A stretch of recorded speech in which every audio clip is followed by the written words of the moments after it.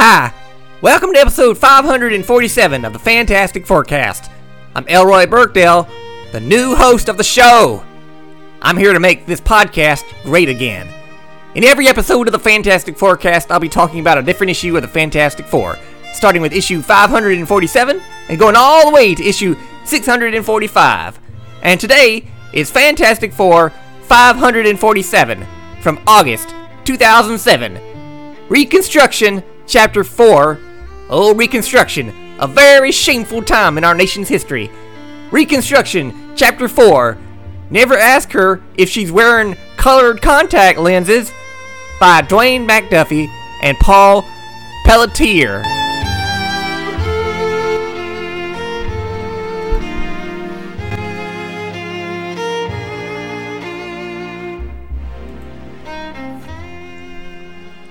So here I am. No, it is not a dream or a nightmare. It's real. It's real. I am back for good as the permanent host of this podcast. I have a lot of free time on my hands lately, and I needed something to do. I'd got laid off from my job earlier this year, and they hired a 6-year-old girl in Vietnam to do my job instead. Oh, I'm going to get that job back. You believe me? I'm going to get that job back from that little bitch. So the Fantastic Four have just gotten back from a trip to another dimension filled with zombies on a parallel Earth. Zombies on a parallel Earth. Sounds like an alternate reality where Hillary Clinton is president. And Mr. Johnny Storm is telling this to this tall black warrior lady, and he's telling her all about it. Like, is he trying to impress her? She's tough looking and all, and clearly she's a 4, maybe a 5. I think Johnny can do better. She's not interested and doesn't react to him at all. Clearly, she's a lesbo. Black Panther comes out of the bathroom and tells Johnny he learned some important stuff on their extra-dimensional trip. Johnny is more interested in the fact that Black Panther had 2 guards stationed outside the bathroom door. And the Panther said he does not like to be disturbed while he attends to his kingly duties. Johnny laughs and he's like, duties? He said duties. Duties is a funny word, though. Black Panther says he's going to the UN, and he leaves Johnny alone to hit on that Wakandan warrior lady. But she grabs him, twists his arm behind his back, and says nothing. But that kind of gets the message across. She's not the kind of gal you can pop a tic-tac and grab by the pussy. Oh, back in space, Reed Richards is examining that mysterious object that entered the solar system last issue. Looks like a rock to me. He scans it and tells Sue it's a complex biochemical artifact. Oh, Susan Richards, I got a complex biochemical artifact right here, just for her. Reed says he has to study it. So much for the second honeymoon. She gives him 2 days to research it. Now, with Reed busy, what the hell is she gonna do for 2 days? She's on the moon, Titan. Not like she can go shopping, or watch TV, or, I don't know, what else do women do? That about covers it, right? She says she's going to finish reading a book called Against the Day. Now, I have to go Google this and see what that is. And it's a 2006 historical novel. 1,085 pages. Takes place between 1893 and World War I. Featuring more than 100 characters.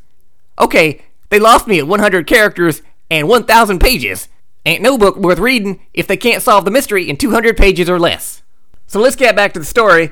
Mr. Reed gets in a ship and heads off one way, and Sue is in another ship, and she's going back to Titan. And we see a mysterious figure in shadows with a purple and blue suit. My guess is it's the Wizard. I don't remember who it is. I've read this issue before. He says to someone, "We are underway. Proceed to target 2. Coordinates follow." Back at the Baxter Building, Storm, not Sue Storm or Johnny Storm, just Storm. Just to avoid confusion, I'll call her Black Storm. So Black Storm is upset with Ben because he said something about her hair.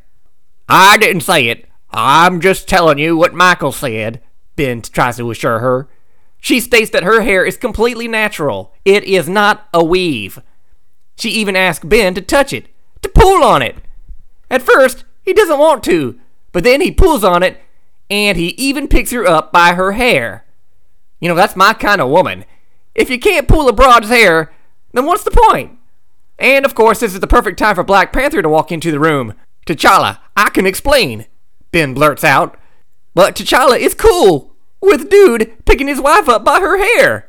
He says she's sensitive about her hair, and don't ask her if she wears colored contact lenses. She does have blue eyes, which is kind of strange. They gotta be contacts, right? So he heads off, saying he'll be late for supper. Meanwhile, Mr. Reed has traveled to Stamford, Connecticut, to Camp Hammond. In the background, we see the She-Hulk leading a group of superhero trainees. She doesn't even bother to say hello. Not even a wave to her old friend. But then again, she is almost a 10. I'll give her a 9 for being a colored lady. You know, that color being green. Reed heads inside, asking to see Dr. Hank Pym. He gets in to see Hank and tells him that he wants his opinion on a scientific puzzle. Hank heads off with Reed, telling his staff to hold his calls. So they head back to Reed's ship in orbit over Earth, and they have a look at that weird rock. Wouldn't it be something if it turned out to be nothing but a useless rock, instead of some world-threatening menace? Of course, it'll be a world-threatening menace, it always is. Since Hank Pym is the world's foremost biochemist, Reed wants Hank to have a look at the rock. Reed describes what he's found so far. It has different sections. The rear is a chemical faster-than-light drive and propulsion unit. Another section acts as the brain and power source. And there are chemicals, the kinds used to make perfumes. Something stinks about this story. Reed thinks the device stores information in the form of complex scents. Reed thinks it's some kind of message, and Hank says it's kind of like Voyager 1. This all reminds Reed that he ought to go buy his wife some perfume. You know, perfume is nice, but if you really want to make your wife happy, get her NASCAR tickets. It works for me and my lady. Back on the moon, Titan. I use Titan condoms sometimes. Just kidding. No woman is going to make me wear condoms. So Sue Richards is landing in her shuttle and thinking about having dinner with some robot, Isaac, who asks her if her guest will be joining her for dinner. Sue's like, guest? What guest? And blammo, her shuttle gets shot down by a group of 3 frightful creeps in spacesuits who are working for the wizard.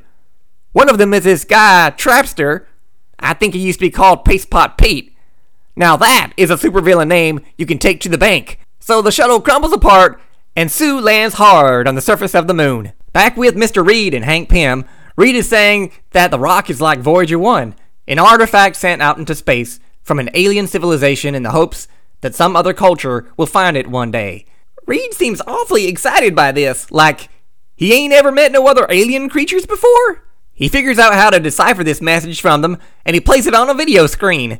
And this one alien guy, it's an alien female, I give her a 1. If it's a male alien, well, don't ask me about that. I'm not into guys like that. So the alien, kind of frog-looking dude, says they are the Odotopians, gives them an idea where they're from, says the rock has a sampling of their science, art, and culture. Let me guess. Odotopian movies like Frog Day Afternoon, The Da Vinci Toad, and Pirates of the Amphibians. I like that last one. That frog dude goes on to say that the purpose of this message is not a peaceful exchange of untranslatable. He says that by now, the world has been wiped out, probably by the contracepsis. Sounds good to me. We ought to do business with the contracepsis. Sell arms to Iran and funnel that money to the contracepsis. I call it my Iran contracepsis plan. Oh boy, here's the kicker. Frog Boy says that the contraceptives are on their way now to destroy the human race. Well, that sucks. Back on Titan, the 3 members of the Frightful Four, Trapster, Titania, and some other guy, I don't know who he is yet, are approaching Sue, and she turns invisible. Big surprise, that's her thing. Oh, Sue, I don't need to see you. Come here, sit on my lap. I can feel you. Oh, I have so many questions about what it would be like to make sweet, sweet love to an invisible woman. Trapster tries to spray her with his white goo. That's what I would try to do. But she's gotten out of the way. They don't know where she's gone, but they figure she's gotta be going back into that house. Meanwhile, the Black Panther is at the United Nations, groveling and asking for hands out to a shitty little country, no doubt. They're discussing some incident with Attilan declaring war on humanity. They get a message that Reed is outside with important news. Black Panther and the rest of the FF are soon meeting with Hank Pym and Reed, who tells them about that message from the Frog People. Reed thinks they might still have time to save the Frog People, and Black Panther says they should check The Rock for more information. I don't take orders from you, T'Challa. Yeah, you tell him, Hank. Taking orders from the Black Panther. That'll be the day. Reed wants to go pick up Sue and take the FF, or is that the FS, Fantastic Six, to find those contraceptions. And on Titan, Sue is in the house, surrounded by the Fightful Four, including Hydro Man, he's the other one, and the Wizard is there too, and he shoots Sue with a gun that can go through her force field. And the Wizard starts broadcasting this on TV to the rest of the FF. It's like the worst thing they've seen on TV since Baby Bob was canceled. After the call, Hydro Man asks the Wizard if it's a good idea to piss off Reed Richards. The Wizard laughs and says he hopes so, because if the FF try coming for him, well, he put a bomb in the FF's ship. And on the next page, we see that ship. You know, all exploding and shit. And that is the end of that.